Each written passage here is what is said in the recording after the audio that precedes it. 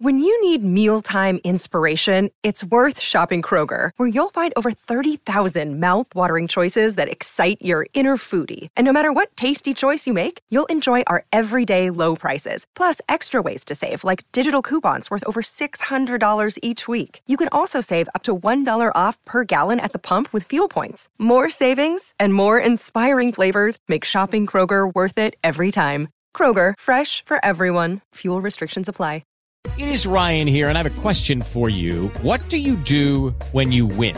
Like, are you a fist pumper, a woo-hooer, a hand clapper, a high-fiver? I kind of like the high-five, but if you want to hone in on those winning moves, check out Chumba Casino. At ChumbaCasino.com, choose from hundreds of social casino-style games for your chance to redeem serious cash prizes. There are new game releases weekly, plus free daily bonuses, so don't wait. Start having the most fun ever at ChumbaCasino.com. No purchase necessary. VGW. Void where prohibited by law. See terms and conditions. 18+. Hello, it is Ryan, and we could all use an extra bright spot in our day, couldn't we? Just to make up for things like sitting in traffic, doing the dishes, counting your steps, you know, all the mundane stuff. That is why I'm such a big fan of Chumba Casino. Chumba Casino has all your favorite social casino-style games that you can play for free anytime, anywhere with daily bonuses. That should brighten your day a little. Actually, a lot. So sign up now at ChumbaCasino.com. That's ChumbaCasino.com. No purchase necessary. VGW. Void where prohibited by law. See terms and conditions. 18+. Hi everybody, this is the Cricket Badger podcast. Each badger marks the track with its own scent. His black legs are short but very powerful for digging. The name badger probably comes from the French word bêcher, meaning digger.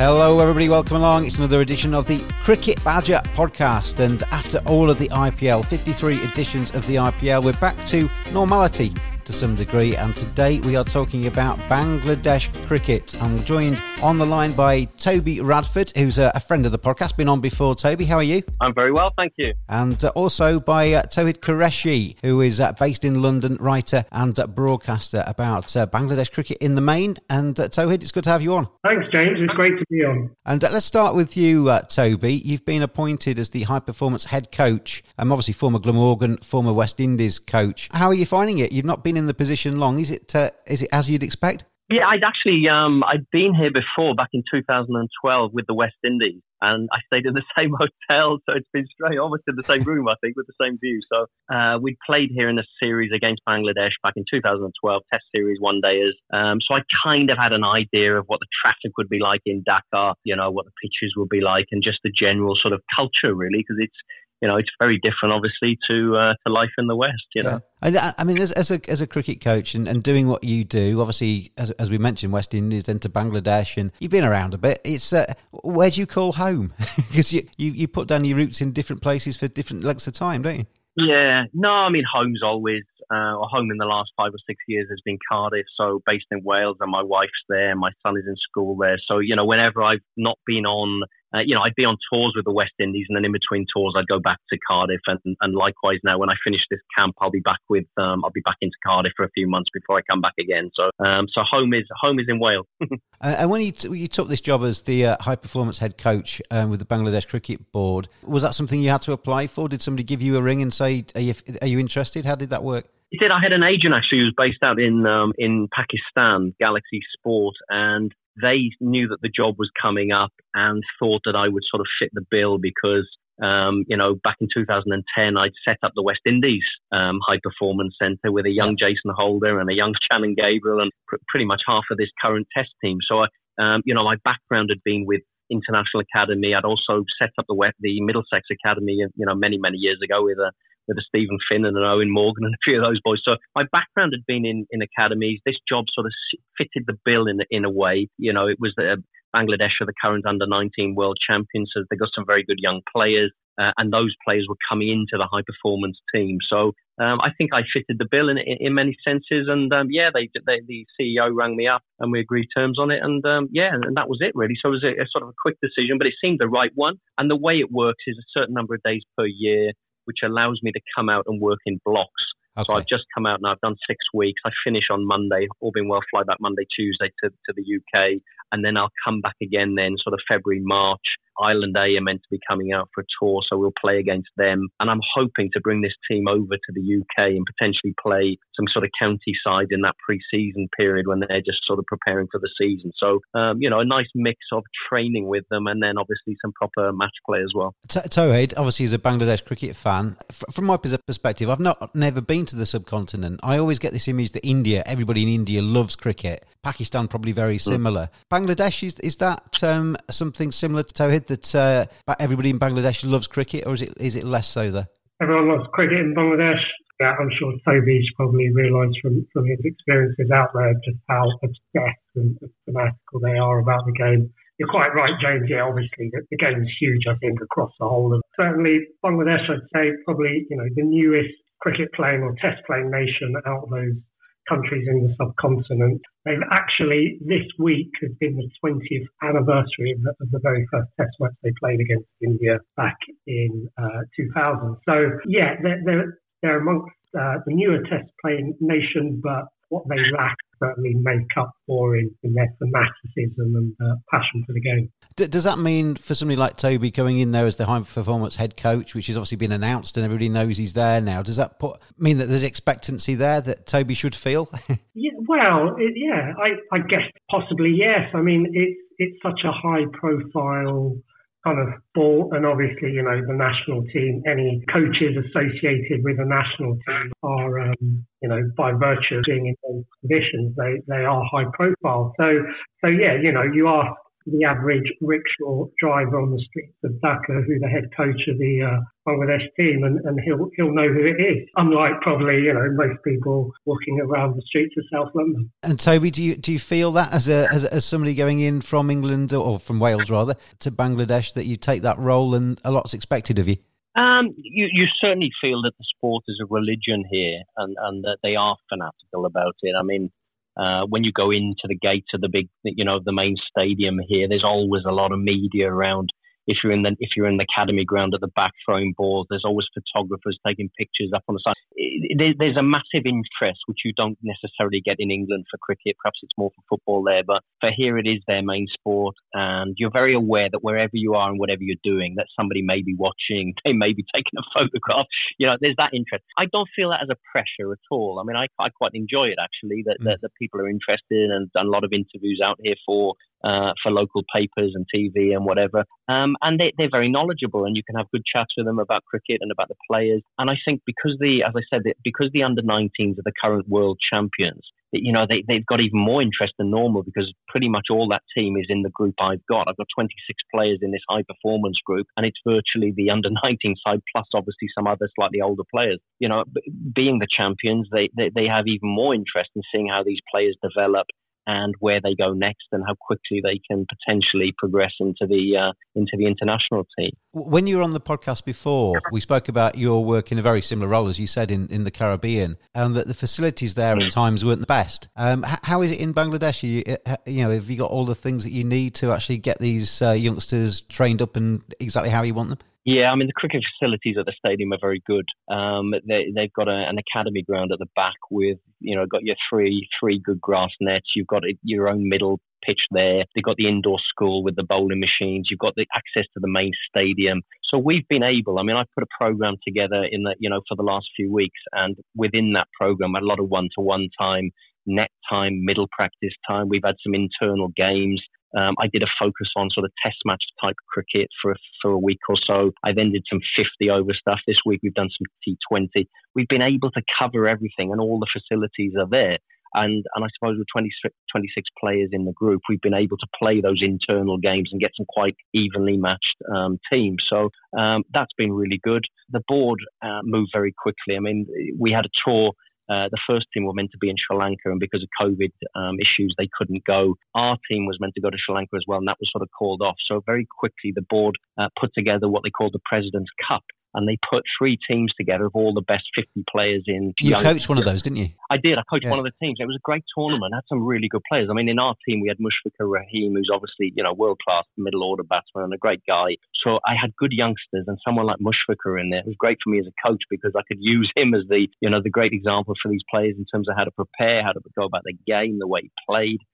So it was brilliant to have good experienced players in and around these youngsters. So we've had that as preparation. And then obviously, as I say, the last few weeks, we've had these lads following a program that I've put together to try and develop their own sort of individual games. I was just interested in what you were saying there about the fact that the board's kind of moved quite quickly. They set up that President's Cup tournament recently, and there's going to be this new kind of T20 tournament. But I guess looking at things overall, domestic cricket unfortunately hasn't come back in its entirety. The first class competition hasn't come back. Things like the Dhaka Premier League and indeed the Bangladesh Premier League have all kind of been on hold. And obviously there's been no international cricket. The series against Zimbabwe back in sort of April time. Do you feel that the players themselves are kind of suffered because of that lack of competitive cricket? I think it took them a bit to get back into it. I mean, some of them had a good few months off. One or two had trained really well at home. Others perhaps didn't have the facilities and didn't come back quite as fit. So I think it's taken some a little bit longer to get back in.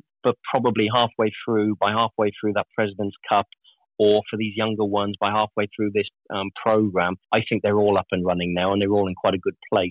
And they go into this next T20 competition now, raring to go in a sense. So I think that where all these players are at the moment, I'd say they're in a good place physically. They've had a lot of cricket now over the last few weeks. I mean, for those who are involved in the President's Cup and then the camp, they've had 5 weeks. And the stories of all the other pros playing in the tournaments around the world, in this lockdown period. It's been tough. I mean, some of these lads have been cooped up in the academy building, in the rooms there for 5 weeks.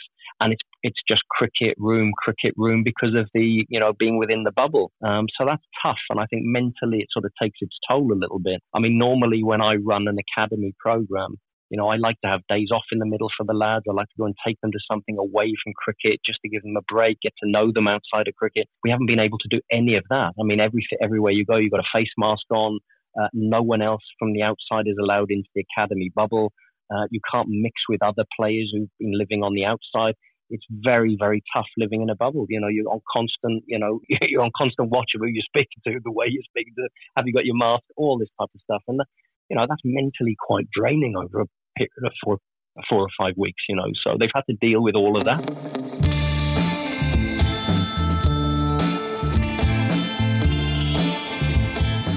Badgers are furry creatures. 85% of women badgers think bad grooming is a major turn-off. 80% of women badgers think men should trim below the belt. 89% of men think good grooming is essential to their professional success. Don't just dismiss it out of hand. Get on there, manscaped.com. Check out their great range of male grooming accessories. Hygiene, appearance, attractiveness, confidence. Simply go to manscaped.com. Quote the discount code BADGER. You get 20% off, you get free shipping, and you get some seriously quality equipment. Manscaped.com. Together we save balls.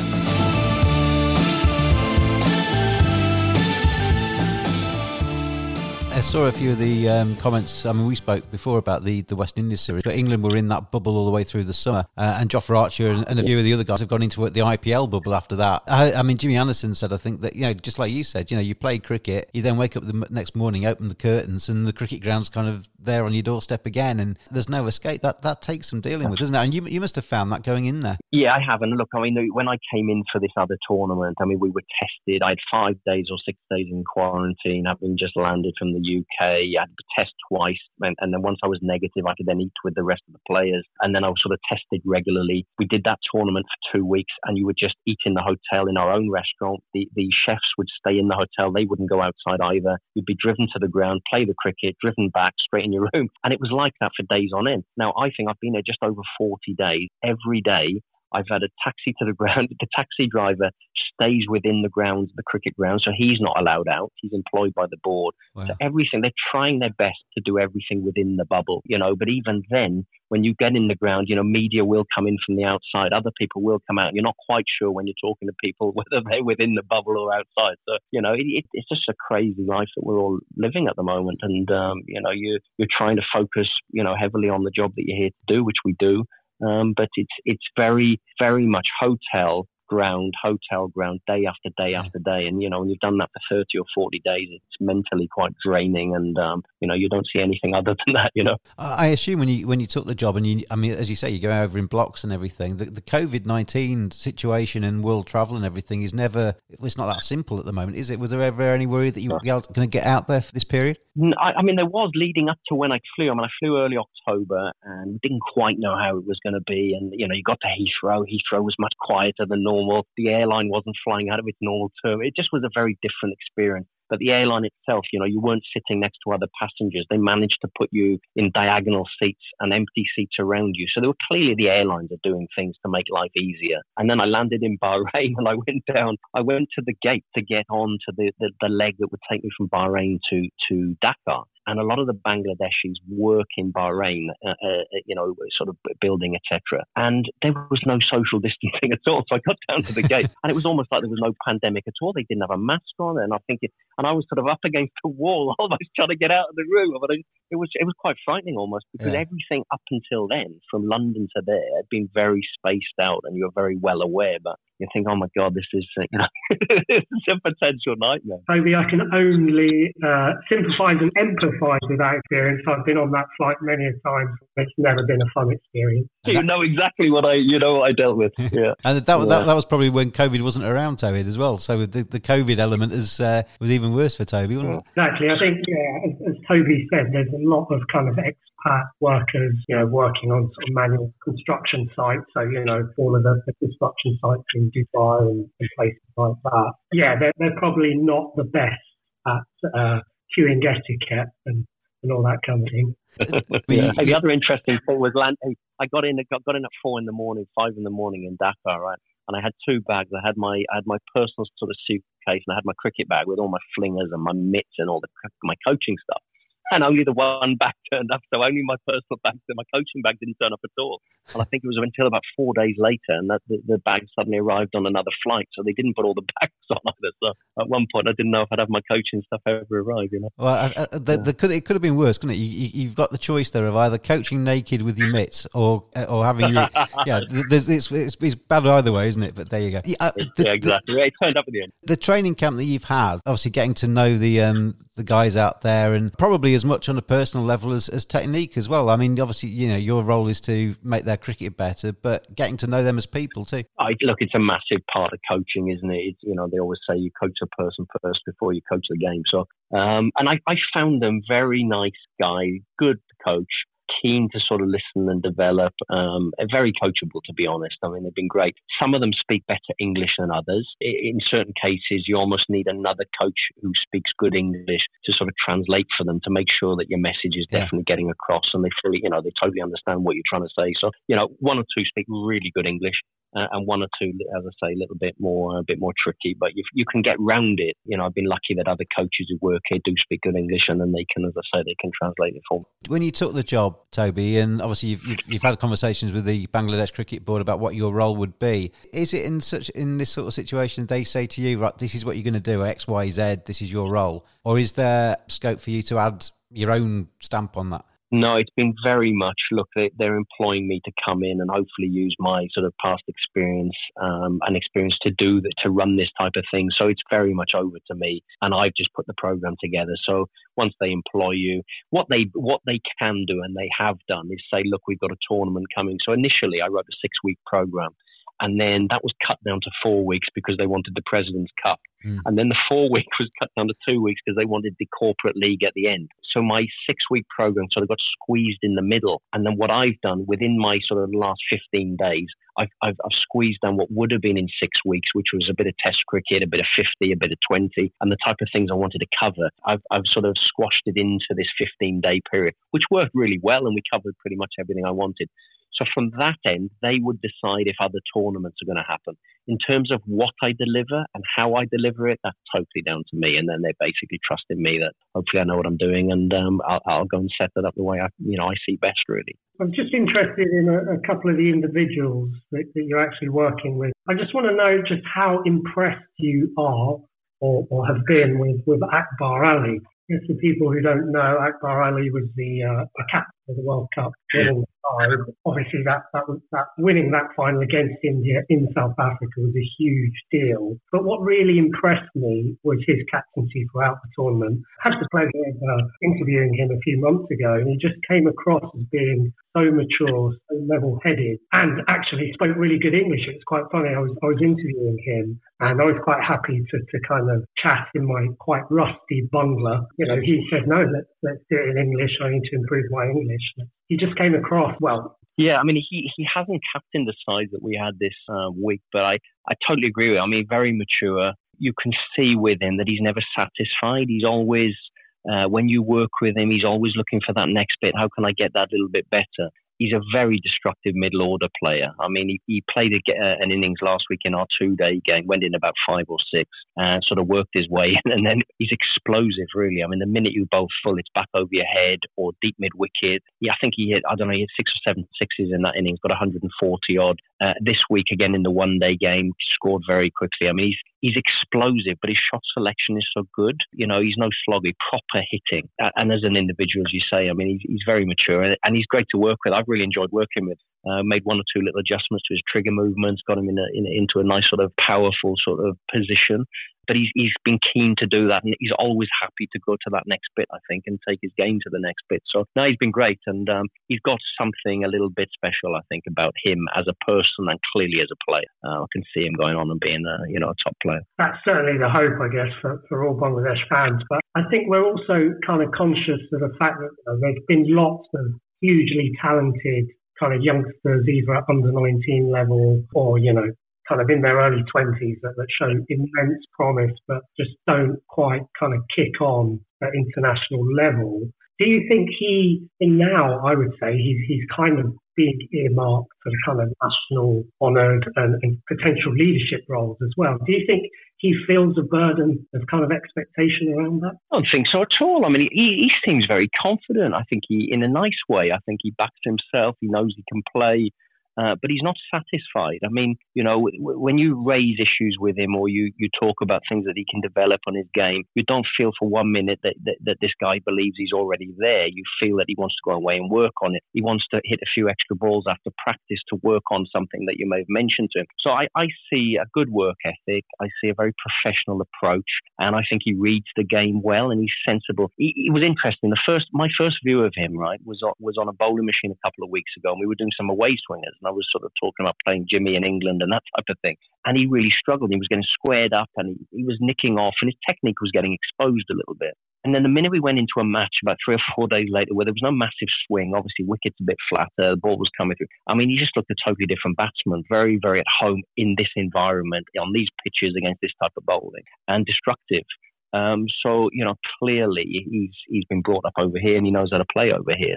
And I think that the type of nature that he's got, I think he will look to develop his game so that he can score those type of runs anywhere around the world, which is what I've spoken to all of them about. I've said there's no good Bangladesh just being good in Bangladesh. They've got to go and compete and win abroad, which is whether it's facing Jimmy at Lords or Mitchell Starc in Perth. You have to be able to compete in these other environments and on these other pitches, and hence why I'm keen to try and get tours to try and create players who can play in those, because the only way they're going to develop and get better is performing on them and practicing in them. So I'm definitely keen to put some tours together for them. Yeah, no, I wholeheartedly agree, and I think those tours would be invaluable. Certainly, if you could bring over that squad to the UK, to England to play games, I'm sure it would improve their games no end. Interestingly, that under-19 team that won the World Cup, they did thwart England, I think, as a group a couple of times. Yeah. But also on the bowling front, just interested in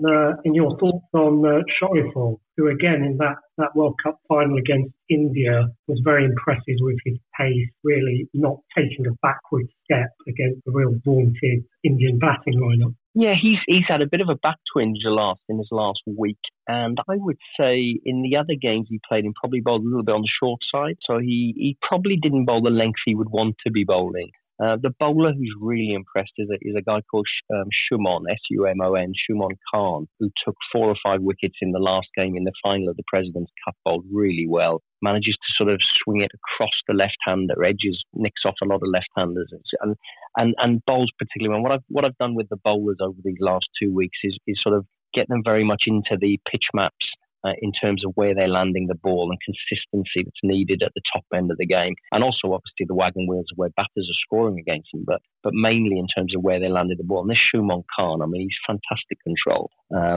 Very, very good for a young bowler. So he's sort of stood out on the seam as he's not particularly quick, but just in the right area and enough movement. And actually, I could see him bowling well in England on a pitch that's got a little bit of grass in it and condition that might help him, But very, very good control. Whereabouts do you fit into the coaching hierarchy in Bangladesh, Toby? Because as obviously the head coach of the national team, will you be working with the national team too, or is it purely with the youngster? No, I mean my role is very much high performance centre, but I mean now I've got 4 days before I fly back, so they've given me some of the senior batters that they want me to work with. So I'm working with Saif Hassan tomorrow as one of the test batters. So I've got a couple of hours with him tomorrow morning. Shuma Sarkar, I think I'm potentially doing a session with him before I go back on Monday. So the selectors are keen, I think, while I'm here, and obviously with my batting background, that they sort of get full use out of me. So even though the camp's finished, and it makes sense really, if there's a couple of batters who need a bit of help and I'm here, then I'd like to work with them anyway. So it sort of works for everyone, I think. Well, they've got you and they're paying you. They might as well flog you to death, haven't they, before they send you back home? Oh yeah, absolutely. Get me flinging as many balls in this 35-degree heat. No, I enjoy it. Look, and that's what I love more than anything. It's been my job with the Windies for the last 8 years is working on a one-to-one basis with good batters. That's what I love doing. And it'd be nice tomorrow. I'm looking forward to doing a bit of work with him. Saif's obviously a good player. He's played some international cricket, and hopefully I can hopefully add something to his game while I'm here. I've seen your comments, Toby, about wanting to try and I guess it's the way I've interpreted it anyway is a little bit about priorities. That you were in the West Indies in 2018 when Bangladesh never got past 200, were 43 all out, struggled against pace, but then won the one-day series. And I think you've made a little bit of an emphasis on Test cricket and against facing the fast bowlers and trying to get a better technique against the real quick, so you can sustain a longer innings against some of the world's best. Yeah, no, absolutely. I mean, that series in the Caribbean, Shannon Gabriel's extra pace, Jason Holder's bounce, it sort of blew them away a little bit. And test matches were getting over in 2.5 days. But the minute, as you say, they put the coloured clothing on and play with the white ball, Bangladesh were a totally different side. In fact, they beat us, I think, 3-2 in the one day competition, and they won the T20s. But it was very clear that the pace and the bounce was what exposed them. So the emphasis for me in this early part of this camp was about technique. It was about batters getting in line. It was about knowing where your off stump is, and all the technical bits of being a high-end player in the longer format of the game. And as I said to the lads, and I had a good chat with them, for me, it's still, Test cricket is still the best format of cricket. It's still the best test of a cricketer. And I do believe that the best players are the best players in any format. And, whether it's a Kane Williamson or a Virat Kohli or a Ben Stokes, the best players can play a 5-day test match against a red ball, and they can also then deliver on a 50 over or 20 over. But they've got good technique, and then they just develop that and do the funky stuff around it. But you need that good technique first. So I'm honing in on those players with that first. I would imagine, though, there's a great temptation with youngsters today. I mean, I fully take what you've just said. I think Test cricket is the pinnacle, and it's where you find out who is the best player in the world. But as a youngster in Bangladesh, and you're thinking, if I could just get an IPL contract, then this is me made for life. Yeah, but I mean, it's my job to sell to them that Virat Kohli, before he made all his money in the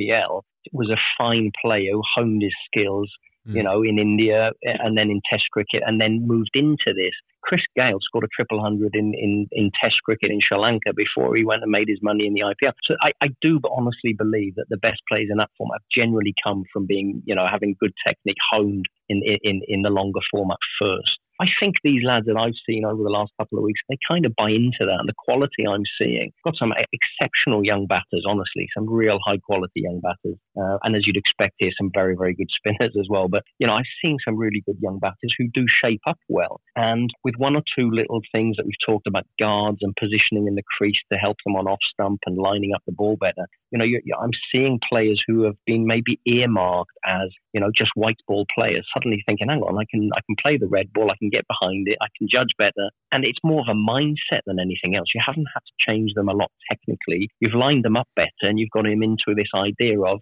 you're going to leave a few more balls, and that's it. I haven't had to do a lot with them, but you're starting to get a little bit of success with some who may have just been, sort of rubber stamped as, he's only a white ball player. I think you can still be quite good in the red ball, just with one or two little tweaks here and there. You talked earlier on about trying to get the youngsters in Bangladesh. You're obviously very at home, literally, on their own surfaces. Yeah. And the lad you mentioned who struggled when the ball started to swing. How much can you coach that in Bangladesh? I mean, obviously, coming to England, they'd experience it firsthand, but how much can you replicate something like that actually in a net session? For me, a lot of it I've done over the years, I've done on bowling machines. I think you can do a lot on bowling machines because you can get good pace, good swing. You can change the angle by moving the machines both sides. I do a little drill which works quite well where I have two machines in the same net. So I set one up as a sort of a jimmy away swing, and I set the other one up as a left armour kind of bolt type thing, swinging back in. And I get the players to face 6 balls on one. I jump across to the other one and then face 6 balls on the other. It's replicating what you get in a match where you might have a left armour swinging in one end, you might have the right armour swinging away at the other.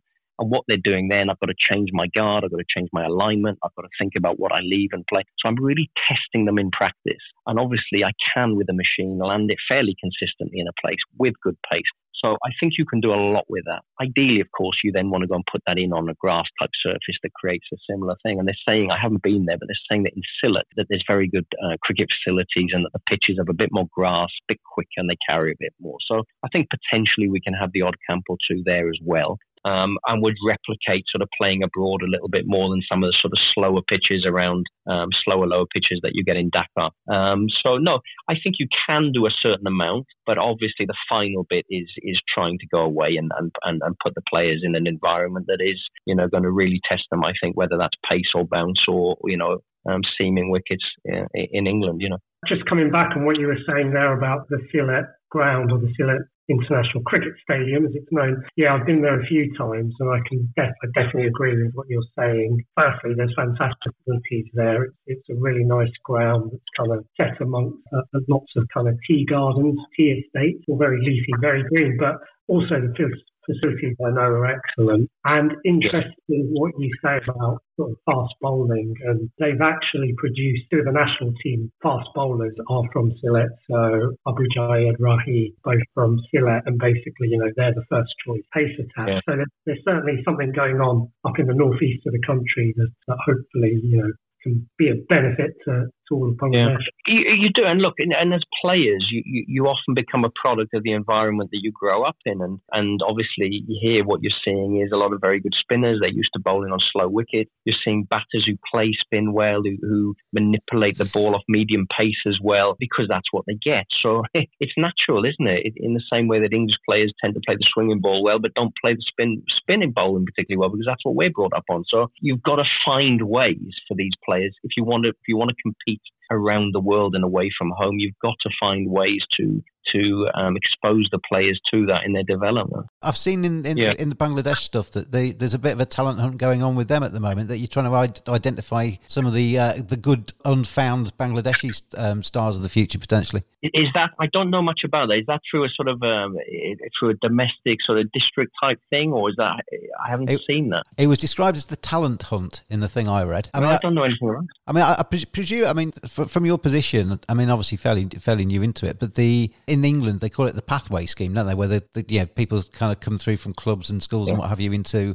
professional setups. The Bangladesh presumably have some kind of system where they identify the quality players. Yeah, I mean they've certainly got a very strong, from 1917s, 50s. They've got good national squad setups all the way through that have proper fixture lists and good training. So once the player gets into that, obviously then they can sort of progress through the system. I don't have a very good knowledge yet of how they bring them in from sort of clubs or districts or whatever to get into that system. But I know certainly when they're in it, they've got they'll have good coaching and good good camps, etc. You're on a 1-year deal, is that right? Yeah, August to August. So we'll sort of assess then. I think, see if they're happy, see if I'm happy, and take it from there. But I think it's a kind of job, if you want to make a big difference, you probably need 2 or 3 years to really sort of stamp something on it. So we'll see how the powers that be view in August, and we'll take it from there.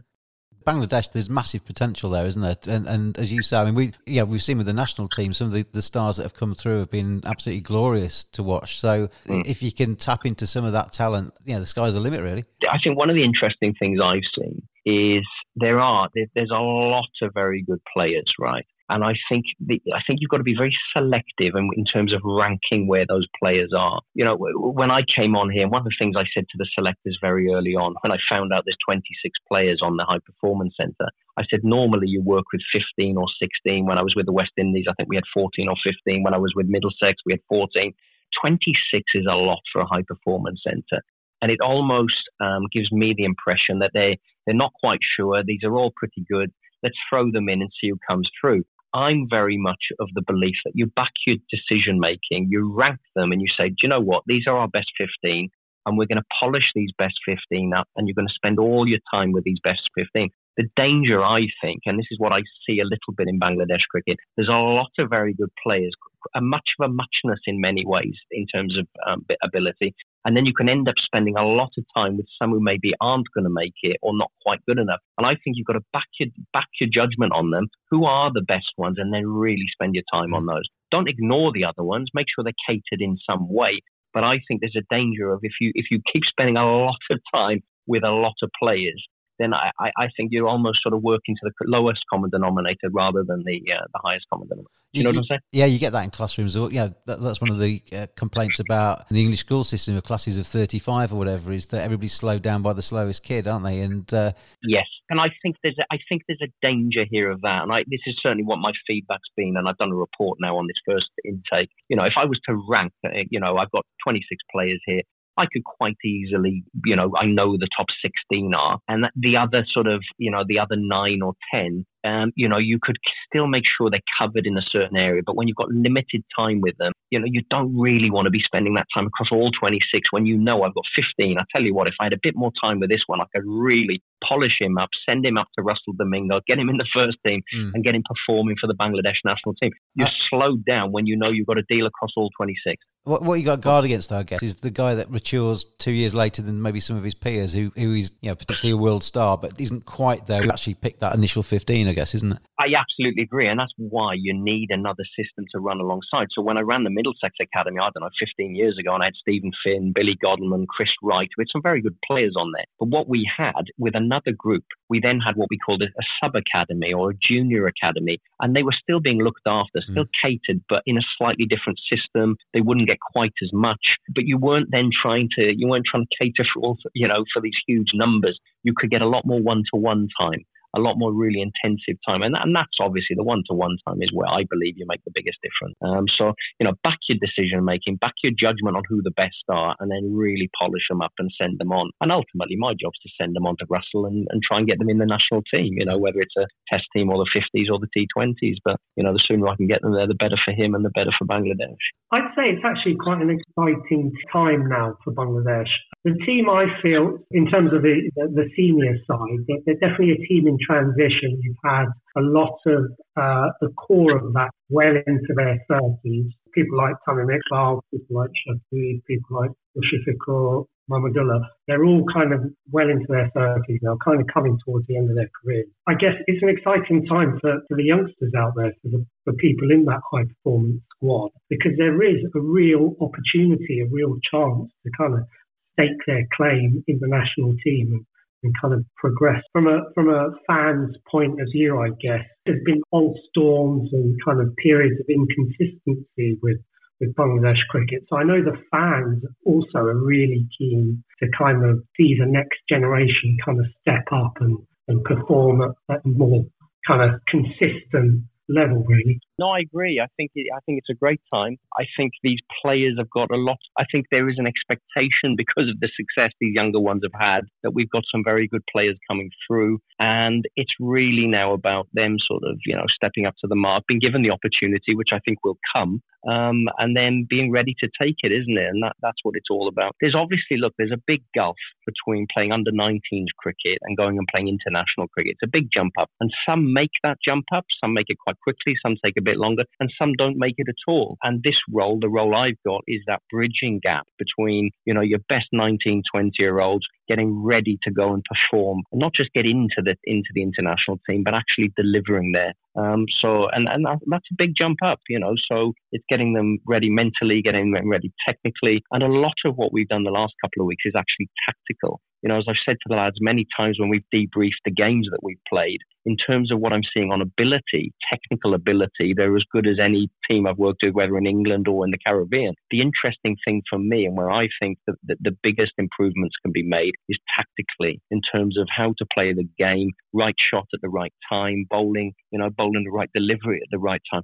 I think that's the big area, the tactical side of the game. So hopefully the type of thing we've done this week with the internal matches, the debriefs we do, that we're getting them up to speed in terms of the way they think about their cricket. That's really interesting, actually, that the way, it's the mind as well as the game, isn't it? And combining the two to make them as good as they can possibly be. It's exciting times by the sounds of it, though, for Bangladesh cricket, for you and for Tawhid as well, as a person watching from probably slightly further distance than he would want to. I guess as well, Toby, just to round off, and thank you very much indeed for coming on today. Post-COVID, whenever that may be, hopefully as soon as possible, you might get to actually see a bit of Bangladesh too. No, I'd love to. And, at the moment, as I say, I see the inside of a taxi, I see the cricket ground, and I see the inside of my room at the hotel.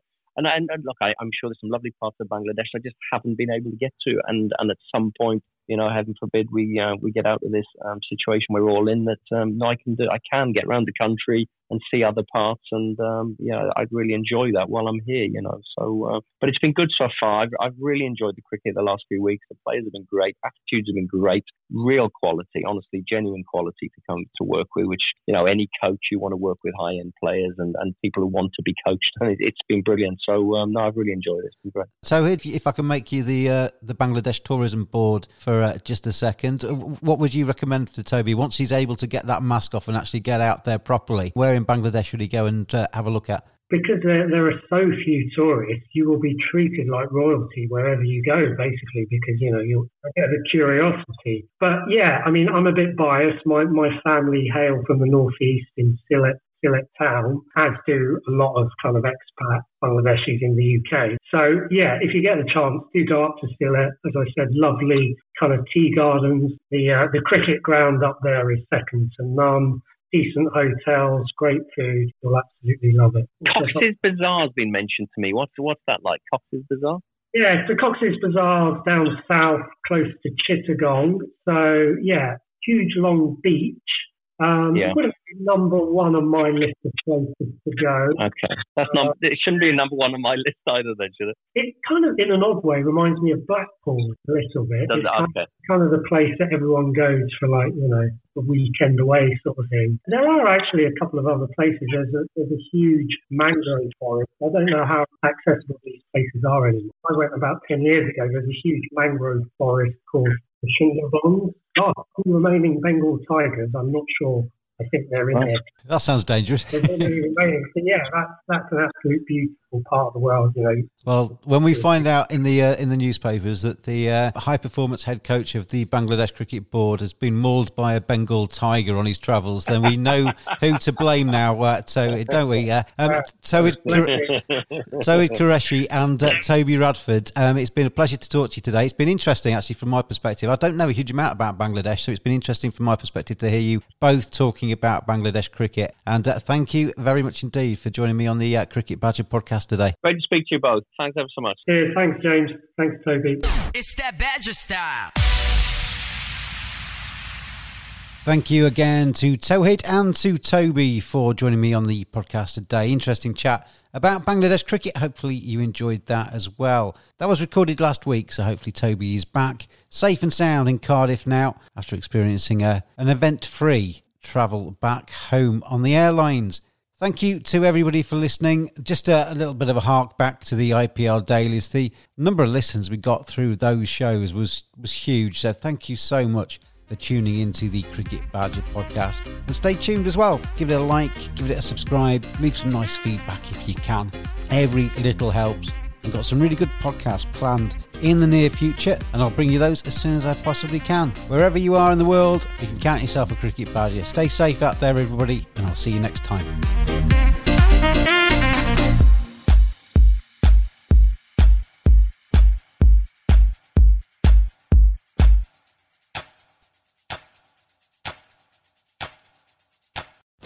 Sports Social Podcast Network. Hello, it is Ryan, and I was on a flight the other day playing one of my favorite social spin slot games on ChumbaCasino.com. I looked over at the person sitting next to me, and you know what they were doing? They were also playing Chumba Casino. Coincidence? I think not. Everybody's loving having fun with it. Chumba Casino is home to hundreds of casino-style games that you can play for free anytime, anywhere, even at 30,000 feet. So sign up now at ChumbaCasino.com to claim your free welcome bonus. That's ChumbaCasino.com and live the Chumba life. No purchase necessary. VGW. Void where prohibited by law. See terms and conditions. 18+.